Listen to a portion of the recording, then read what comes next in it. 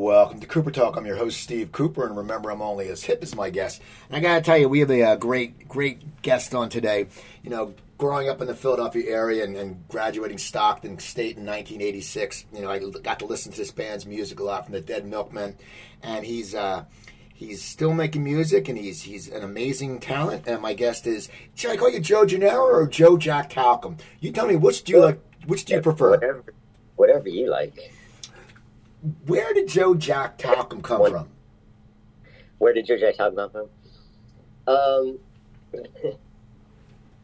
Well, we all took different names for our albums. Dean took Dean Clean when we decided to make our first album. Dave Schulteis took Dave Blood, and Rodney, of course, took Rodney Anonymous. And I was the last to choose my last name, but I was already known as Jack and Jack Talcum before that because of the newsletter I created for the fictional band, the Dead Milkmen. They were fictional, but I had a newsletter called the Jack Talcum Fan Club Newsletter. Now, I didn't think of myself as Jack Talcum when I was writing the newsletter back in high school. I just thought I was writing about some guy I wanted to make a parody of a fan club newsletter about. And he became the leader of the band, the Dead Milkmen, who were made up punk band. But as it occurred, I made a tape with that Dead Milkmen, Joe Jack Talcum and the Dead Milkmen band name on it with my neighbor Garth and some people in the neighborhood. And Rodney heard it at school, or he got a copy of it. Garth gave him a copy of it at school. I went to high school in Coastville with Rodney, and he liked it and wanted to be part of it. And that's when we started our writing songs together, me and Rodney, Rodney and I, or whatever. And since the band already had a name, when we became a real band, when we got Dean and Dave to join, we just kept the name The Dead Milkmen. We already had some songs written for it and recorded on our tapes. So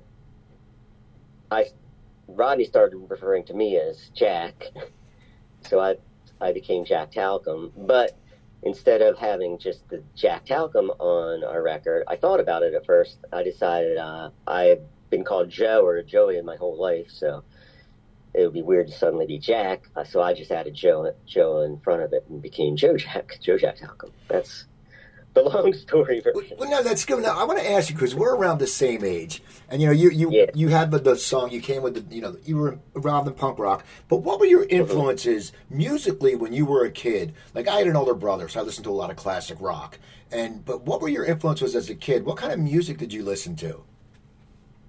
I listened to all kinds of music. As a kid, in the 60s, I listened to 7 inches, singles that my uncle gave to me, and they were just pop 60s stuff. In the 70s, I listened to the radio, so I would listen to AM radio, top 40, or FM radio, which was progressive rock, classic rock, and whatnot, also top 40. So it was a mishmash of 60s and 70s music, what was on the charts and stuff. I glommed on to in bands like the Beatles and the Rolling Stones and Bob Dylan, of course. I love Bob Dylan. And when I first heard the Ramones on the radio, the Rocket to Russia album, I really loved that. And they kind of reminded me of 60s music I liked, kind of bubblegum stuff, but with a lot of energy, and I just thought that was cool, and I became a fan of punk rock music as a result. Now, I got into Sex Pistols and The Clash and stuff like that. Wasn't it a great time for music? I mean, you're from there. You probably listened to MMR MMR. I remember hearing The Police and Joe Jackson for the first time with them, and it was something different. I mean, what state did you listen to those stations when you were growing up? I listened to all those stations. MMR, yes. I think it was IOQ when they were playing album sides. I heard Rocket to Russia for the first time, or at least one side of it. And there was I forget the call letters, but there was a station around 92 that, I think it was Wi-Fi 92 or something, if that's possible. Yeah, Wi-Fi 92, I think. I listened to that. And for a short period of time, they were playing kind of a new wavy punk playlist, including TV Party by Black Flag, believe it or not. But that didn't last more than a year. But yeah, Philly radio was interesting enough. I mean, we had progressive rock, classic rock, and so there was an R&B station too. What made you want to get into music? I mean, what made you decide? You said you had the fictional band, but what made you decide to pursue music? I don't know. If it's hard for me to say. I liked it since I can remember. Like, I like to listen to records as a kid. And did you want to be a musician then, or? I had an idea that I might want to become a songwriter when, by the time I was 10 years old. And I did compose some really idiotic, but songs. So I was doing that from an early age. So you go on, you get together. Now the Dead Milkmen start when you're officially start performing when you're in at Temple, or when did they start? Yeah, I was at Temple going to college for radio, television, and film. I guess I was in my third year when we became a band. I met Dave at Temple because his brother went to Temple. He was in the same dorm as I was, and he was a punk rock guy, his brother Joe. And he actually told me that Dave is a bass player looking for a band, because I told him I'm looking for a bass player for a band I wanted to start. So he introduced me to his brother Dave, and we hit it off right away. So yeah, it was 83 when we played, summer of 83 when we played our first show, and that was Dean that got us that show, and it was only a couple weeks after Dean joined the band. Dean rounded it off to be he was our first and only drummer. Now, where did you guys play that first gig at? Do you remember? It was in Harleysville, Pennsylvania. I think it was some kind of youth center. I forget the exact name of it. And what kind of tunes what were you guys playing there? What kind of tunes were you playing? We were playing a lot of the songs that would end up on Big Lizard in My Backyard and Eat Your Paisley. Our first two albums. We were playing Right Wing Pigeons. In fact, during the song Right Wing Pigeons, my amp went out and had to borrow another amp from another of the bands that were playing. And Rodney did some kind of ad-lib that was really funny and awesome. And it was good to see at our first show that Rodney had a good rapport with the audience and was a good front end.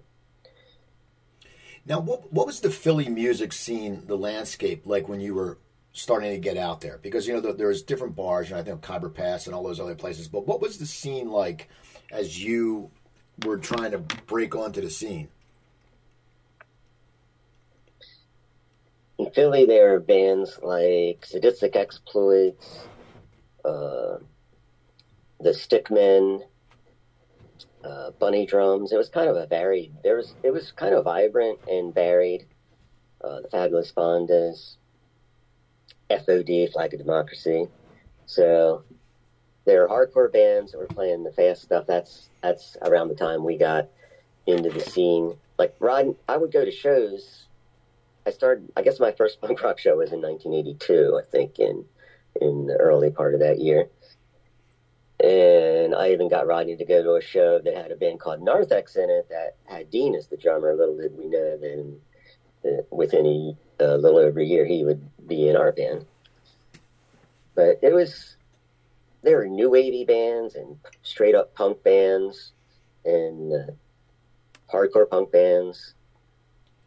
Well, it's funny. There's a lot of cover bands, too, because I was listening to some of the music earlier. I love Bitchin Camaro that you mentioned, Crystal Ship. And I remember there was Crystal Ship, and there was Buff the Musket, and there's all these weird names. But I just took me back to when you talk Bitchin Camaro about Crystal Ship. I'm like, holy crap, I remember them.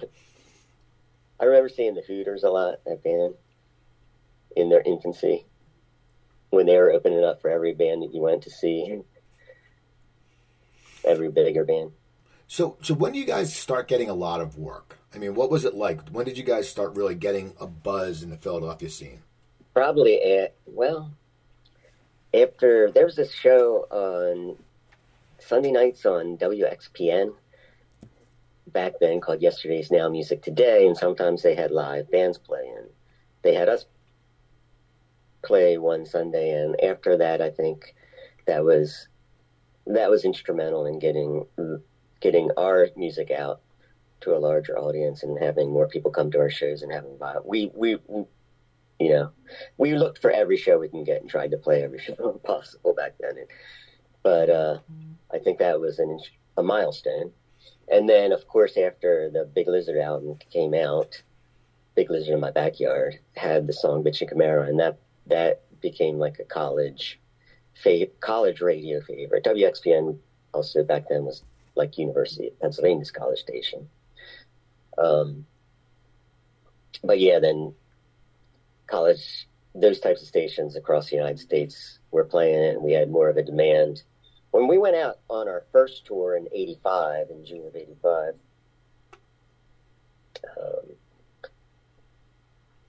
we found that we were a hard sell, in other words, on that tour. But after that tour, after Bitchin Camaro started playing on the radio, it was a lot easier to get gigs. Now, was it hard for you to get a record deal? I mean, how did you all go about getting the records? I know in your past, later in your career, you've done a lot of cassettes and stuff like that. But what was it like trying to get a record deal? We had already recorded 10 songs on our own because we made our own cassettes and sold them at shows, and we saved up enough for studio time. So we had 10 songs in the can, as they say, in the studio. But we didn't have any more money left to press it up.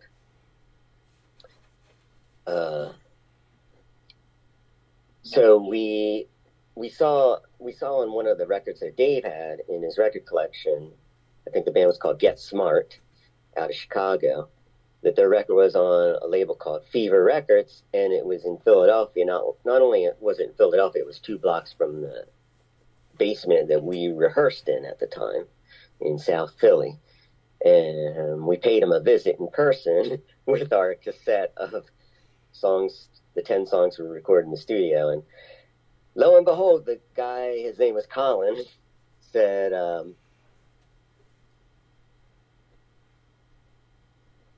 if I give you some more money, can you record another 10 songs or so? This is not long enough, I think, for an album, but if you record some more, I'll put it out for you. And we signed a deal with him, as they say, and that's how we got our first record out. Now, what was it like going into the studio when you know that you were going to get it printed? I mean, when you knew, it's when you do the cassettes, it's one thing, but it must be a great feeling when you know it's going to be an actual album. I mean, was it exhilarating for you guys? We went in the studio and recorded another 10 or so songs. We didn't use them all, but we recorded. We made it into an album. So the second time we knew, of course, I always thought it was going to be an album no matter what. I thought at first we were going to put it out ourselves. That was the goal. But it turned out we had someone else put it out for us. But it just felt really cool both times. And to me in the studio, that was another milestone, as being in a real studio. I had always dreamed of it. My first time was making a record. So it was a lot of fun. Now, what was it like? You said you were a hard sell when you guys went on the road, but what was it like those early days of touring? I mean, was it the grind? I did stand-up comedy for 8 years in the late 80s, early 90s, and it was a grind, man. You drive it was fun. You drive 3 hours, 4 hours to a gig, but what was it like for you guys? Yeah, sometimes we sleep overnight in the van while people were driving. If we didn't have a place to sleep, we'd just go to the next town if we could get a place, it would be on people's couches or floors or whatever, and they'd have a party till 3 in the morning or 4 in the morning. We're like, we have to wake up at 7. Oh, well, this is life on the road. Live it up, right? You can do that maybe 1 or 2 tours, and then you get burnt out. But I'd say it was a lot of fun because I felt I quit my job. I had a full-time job. And just quit it outright and said, I'm going on tour. We had Dave and Dean booked a lot of tour. But what happened also was a lot of the places we thought we had shows at, we booked them through the contacts section of a zine called Maximum Rock and Roll. When we actually got there, there was no show or it fell through. That happened maybe 1 in every 4 or 5 shows. The show fell through, and then what do? You try to get another show or try to get on another show, or you do nothing. And, of course, you need to make enough money for gas to get to the next place. It was pretty rough. Luckily, Dean had a credit card. He was the only one of us who did, being the responsible adult, I guess, Dean, the drummer. But we racked up a lot of debt on his credit card. So we did pay it back by doing subsequent tours eventually. But it was hit and miss. I can imagine. When it hit, it was fun. We met a lot of people. We made contacts that we used in the future. We met Daniel Johnston on that tour. We stayed with Glass Eye in Texas, in Austin. Their Glass Eye's bass player would be our future producer for 3 of our albums, the 3rd, 4th, and 5th album. The 4th one had Punk Rock Girl on it. So it was a good tour for a lot of reasons. We got to meet the people at the record company that was distributing the record, which was Enigma Records. So Tell me about Punk Rock Girl, because it's funny. You know, I got married 4 years ago. I actually played it at my wedding. That song, and I played Lou Reed, Perfect Day. And everyone's like, what? That's a weird combination, Steve. But I love that song. And it's funny, when I lived in L.A., and I got pissed off because I read the paper one time, and they said top California songs, and they said Punk Rock Girl. I'm like, no, that's a Philly song. You know, but now, who wrote that? Was it all of you guys wrote that? Because I love that song. Oh, thank you. I wrote most of it, and I showed it to Dave, who's a bass player, and he filled in some. I didn't have some lines. He wrote the line about Minnie Pearl and Do You Have a Bow? So he helped me out rhyming some lines that I needed to tell the story, but it was mostly there, and we performed it. As we didn't think it was a Dead Milkmen song, honestly. I didn't think it was. Dave and I did I guess you'd call it a side project, just him and me playing, not acoustically, but on electric at small bars in Philly. We called it Ornamental Wigwam. And we also made a home recorded tape. So we played it as Ornamental Wigwam.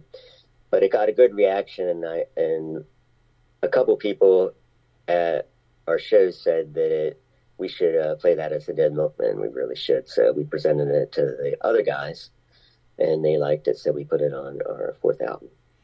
So it starts becoming popular. Now, tell me about the video, because it's great. You have you mentioned Zipperhead and you mentioned Mojo Nixon, and there's some great references that you have to know, else you're out of it. But when they came to do the video, was it because videos were so big back then? Did the record company say, here's how we're going to do the video, or did you guys say, here's how we want to do the video? Well, the only thing the record company ever did, and this is now I'm talking about Enigma Records, because we signed a deal with Fever, but Fever was just Colin. He was just one person, and he didn't really get involved with any of the artistic side. He was only I guess the business side. But the record company is the one thing that they demanded as far as videos were concerned, because they were putting the money up, I guess, for the videos, was the distributor, Enigma Records, was that they picked the song that was going to be the video. And other than that, it was up to us. They gave us the budget. I don't remember the record company having any input, but a lot of the ideas that were in that video were the directors by Adam Bernstein. He did our also did off of Bucky Fellini. He did the Big Time Operator video, where we have like the Frank and Elvis. Rodney dresses up, and Rodney's like the Frank and Elvis. I don't know if you saw that video, but the Punk Rock Girl video was shot mostly in Philadelphia. We did go over to the Cherry Hill Mall to grab some illegal scenes that we didn't have permission to do. But most of it was shot in Philly, and most of that was shot. Well, we did a pizzeria in Philly, and then most of it was in what I guess you would call it a soundstage, but it was set up in Eastern State Penitentiary, which back then it was just a derelict kind of place. It was before it became right now it's like a tourist attraction. You can go to it and it's a little more fixed up and there's exhibits, and there were no exhibits back then. It was just a place to shoot a video. So that song, it gets a lot of airplay. How does that change your career? Do the tours become better, or do you get to open for people, or how did that song change your career? Because now people saw it on MTV, because people watched MTV, because there's videos. More to our shows. I guess we're able to maybe demand a higher ticket price for better and worse. I think we got bigger shows because of it. Although that kind of leveled out. I mean, it was for the time being, while it was on MTV, we were in demand for interviews, and I guess the publicity snowballs in that way. And we also were host on another show called 120 Minutes on MTV. I mean, that's where it started, on 120 Minutes. That's the show that first played it, but we got to be hosts on that show. And we were also asked to be on Club MTV, which is kind of absurd because it's not a club song, it's a dance song. I mean, you could dance to it, but that was weird. We did it, but it was weird.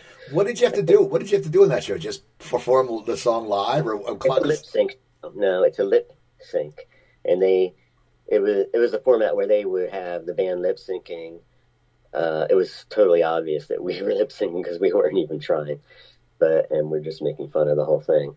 But they interspliced the video, the video that they show, the Punk Rock Girl video, in with that, and they have dancers. They have a troupe of dancers that are regulars on the show, dancing, and they instructed these dancers to do a mosh and to,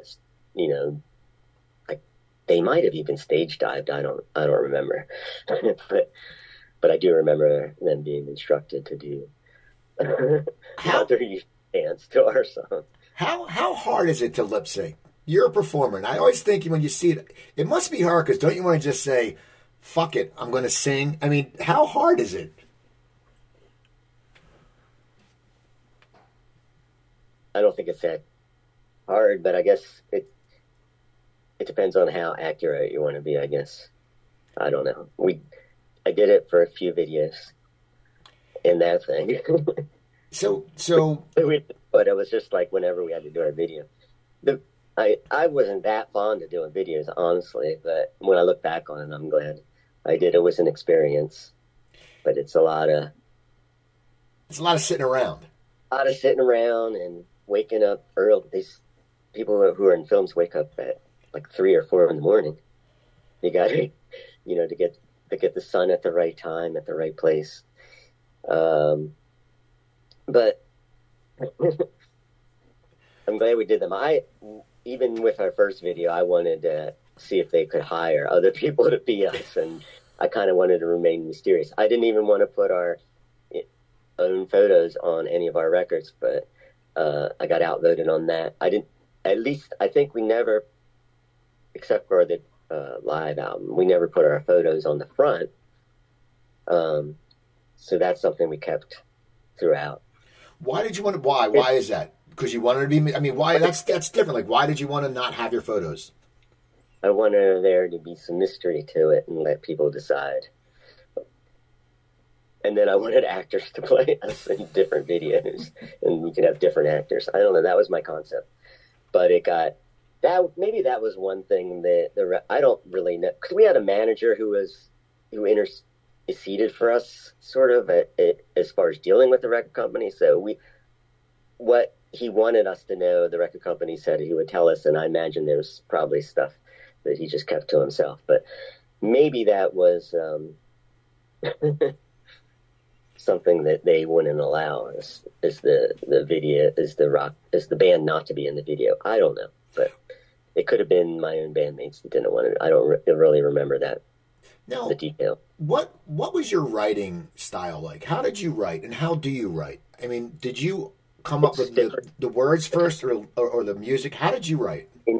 When I wrote songs, I wrote all of the stuff too, and I also did collaborations too, but especially once the Dead Milkmen got started. But I would first think of the music. I would play around with the music in my head, and then like it would come as an idea, a musical idea, then try to figure out how to play it, right? Usually on piano first, because that's how I started, was on piano and leaped to guitar. Although now I'm probably more versed in guitar, but I'd embellish it, work on it, and then I would try to come up with lyrics that would match whatever melody I was doing. Sometimes the lyrics would be coming also in my head, like it would be a lyrical idea, but not a full one. So I would have that as a start or a scratch. But usually I would work music first. Unless somebody was asking for a specific song topic, like Rodney or I were trying to write topically, then I would write lyrics out, and it would be the opposite. I would get my rhythm, rhyme, lyric, and then put music to that. So I guess those are the two ways that I had and probably still write music. But when collaborating, like with Dave, he would have a bass part which would inspire a guitar part, and then we together try to come up with another, like we'd play it ad infinitum, we'd play it, over and over until we liked what we were doing, and then say what would go good with this, how would another part work, and come up with another part, and just piece things together. Now after Punk Rock Girl, after that, what did the record company want from you guys? Did they want another hit? Did they want another Punk Rock Girl? Because I always hear stories of musicians who, they go, we need this. What was it like after that song hit? Interestingly, that was our last record for Fever. We didn't renew the Fever contract, but we signed with Enigma Records, the same company that was distributing and pressing records for Fever. Yeah, of course they wanted another hit. It didn't happen, but they wanted another hit, and they picked another song off the next record that was one I sang. And this is when I found out that we couldn't. I wanted a different song to be. It was Methodist Coloring Books, the song they picked. I didn't like that choice, but I was powerless to change it. And maybe if Punk Rock Girl wasn't a Dead Milkmen song and wasn't one that I sang instead of Rodney's the main singer. And for example, in case you don't know, Punk Rock, I would sing one or two songs at the most on any album. And then on this fifth album, the one that came after Beelzebub, which had Punk Rock Girl on it, I sang 3 songs. And they chose one, of course, that I sang. I say, of course, maybe because of the success of Punk Rock Girl. It's hard to say. I don't really know. It wasn't a hit, and that was the end of our relationship with that record company. So, what eventually made you guys break up? I know you're doing an example. What made you break up? Were you guys just burnt? Were you just tired of the biz? I mean, I know a lot of people just get tired of the biz, and because it's a grind, and people think that if you're a musician, like it's all stars, but it's not. You guys work your ass off, especially when you're on the road doing morning radio, doing all that BS. But yeah, because Dave wanted to stay in the band, and I wanted to stay in the band, but the other two people didn't want to stay in the band. And yes, I think we were all tired of touring as much as we were, especially after we started touring throughout Europe as well. As the United States, it seemed like that's all you do is you have to come up with an album, put out an album, and then you have to tour. And over and over, until it's time to put out another album, and you have to somehow write that album and get it recorded. And Dean, in particular, Dean was the first person to say, "I don't want to be a part of the band. It's okay with me if you get another drummer." But then Rodney said, "No, I don't want to do this anymore either. You're right." And we couldn't. Dave and I looked at it and said, well, we can't just replace Rodney and Dean and still be the Dead Milkmen. Maybe some bands would do that, I don't know, but we couldn't do that. So we said that's it. So what do you decide to do then? Because you're a songwriter, you're a singer, you play guitar. I decided I needed to get a job, and I became a barista. Okay. At a coffee in Center City, slinging coffee, and I actually worked my way up to be a part-time manager, at least Monday manager, assistant manager. That's what it was, assistant manager, and I don't know, it was an experience. And then I got another job, but as I never stopped doing music, I was in a sort of side band called Touch Me Zoo back then, and we continued to do stuff. And I met up with a fan of the Dead Milkmen who came to Philly to go to school at Temple, where I went to school, and we started writing songs together, and we formed a band called Town Managers, which morphed into a band called The Low Budgets, and we made a lot of music together and toured over, throughout the U.S. and Europe. And we put out like 3 records. So I did a record with Dean, but that wasn't a touring band, with Dean and some friends who comprised the Big Mess Orchestra, who were a part of the Big Mess Orchestra. They weren't the whole thing, but we called that Butterfly Joe, and we played some songs that Andy from that band chose from all the solo tapes I had made over the years. So I did a lot of stuff in the interim. And then the Dead Milkmen, just as the Low Budgets started to dissolve after our second tour of Europe. Why did you dissolve? Why did the Low Budgets dissolve? Yeah. Because our main guy, Chris, the guitar player and singer and main songwriter, decided that he was going to settle down in Berlin after our tour in Germany ended. I guess he fell for somebody, some young gal in Germany, and just decided to stay, and that's what he did. He stayed and didn't come back to the United States, and that's how we did. That's the beginning of our. We got back together for a couple of reunions, but he's I think he's a German guy now. I mean, he has German children anyway, I should say. So the Dead Milkmen come back. How did you guys get back together? That same year, at the end of that year, we got asked to play a festival, and we said yes to it, which surprised me. I thought everybody else would say no, but lo and behold, everybody else said yes. When we got asked individually if we wanted to do this festival gig called Fun Fest, and it was so fun for us that we decided to stay together. And we didn't have Dave. Dave unfortunately passed away 2004, 4 years prior. But we asked the bass player of the Low Budgets to fill his shoes, Dave's shoes, and he did a pretty good job. He's still doing it. Dave Stevens, also known as Dandrew.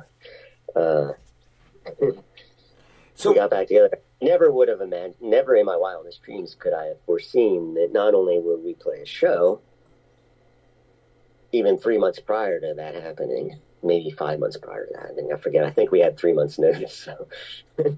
But yeah, that we would also get back together again on a permanent basis in 2009, the year after. What is that like? Like, it's. I always wonder, is it the feeling like if you were divorced from a wife and then you got married to her again? Or, I mean, what was it like when you guys got back together? It's kind of good. It had both. I was elated at first, but I soon realized there were good points and bad points. But I think they're mostly good. So it's like learning about each other's personalities over again, and what you. I had a bunch of solo. Even before I realized that we would get back together permanently, I was playing solo shows. I was doing tours, and I had a couple booked well in advance, and I wasn't going to cancel them. And I was also involved in a couple other side things, but one other side project that was taking time. So it's like, oh, now there's a lot of, and I had a full-time job on top of that. So it's like squeezing in more time to do practice to play more Dead Milkmen shows. And not only that, we wanted to make new music, put out a new album. The Dead Milkmen did. That was one of the stipulations of being a band, especially Rodney. Rodney's idea was you don't want to be your own cover band or, has-been band that only plays songs from the 80s. He wanted to be relevant now, so why not write songs? And he's very prolific, so it made sense. Now, how often do you guys play live now? Since 2009, how often do the Dead Milkmen play together?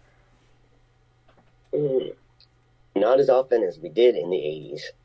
So it would be like we would play at most 3 or 4 shows in a row. I think our longest tour was in 2015. I might have the year wrong. But it was after we released, I guess, our second album as the new outfit.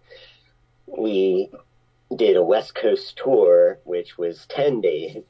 That's the longest we ever toured in our new formation. So we only do like weekend jaunts. Now, on the newer albums, you said Rodney does a lot of writing. Are you also involved with the writing on the newer albums? I am, not as much as I used to in the older albums. But we all write together. I think that we just worked on an album we hope will come out sometime this year, but I don't know. I can't say. It was very collaborative, but still, I'd say of all the full songs that Rodney writes, complete songs that they're too good to change, they're just, that's the way they are. And Dean sometimes, but rarely, will write a complete full song, but he contributes either lyrics, we have Dropbox that we share stuff on, lyrics up with no music, and somebody like me or Dan Stevens will write music to it, or he'll put up a song without an instrumental, or just an instrumental saying take these parts or whatever, or take it as it is, but it needs lyrics, do whatever you want. I'll put lyrics to it, or Rodney will put lyrics to it. But I still write complete songs like I do. I guess a lot of stuff I write is not really Dead Milkmen material. Well, I don't want to, like it would have been maybe on the Soul Rotation album that we did, but not what we're doing now. No, how is kind of old style I've always written. How has your writing style changed as you've gotten older? Like your lyrical content, has it changed a lot? Changed enough or changed at all? I still write. I I still have the same subject matter. I like to write about love and truth and what is life all about kind of stuff, and my own mopey songs I would write if I get down and I just want to write a song to make me be happier again. So what's the future of the Dead Milkmen, and what's the future of you? I mean, would you like to carry, solo and that? I mean, what do you want to do in the next few years? Oh, I want to keep making music. I want to see. It's hard for me to tell in the next few years. I just go, this is what I'm working on now. I'm working on songs now. Hopefully, it'll be a collaboration with someone I admire the music of, and we'll see what happens there.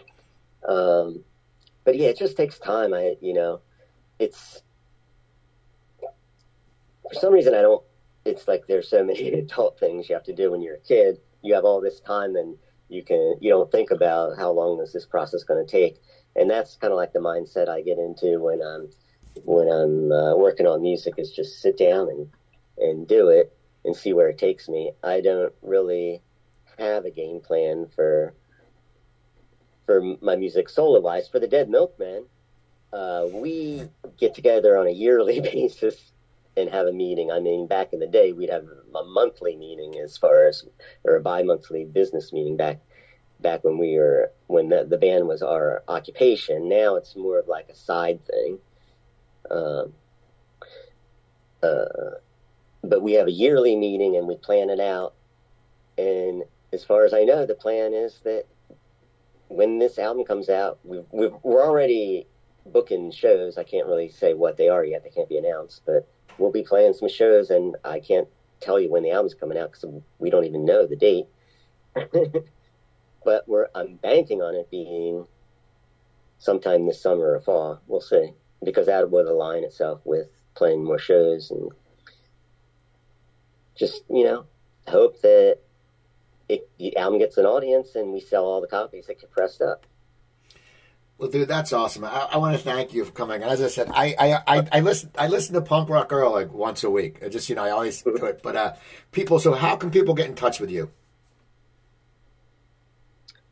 With the Dead Milkmen? Or you. I know your website's joejacktalcum.com. Yes, joejacktalcum.com. They can email me at joe@jacktalcum.com. So the email address is jacktalcum.com without the Joe.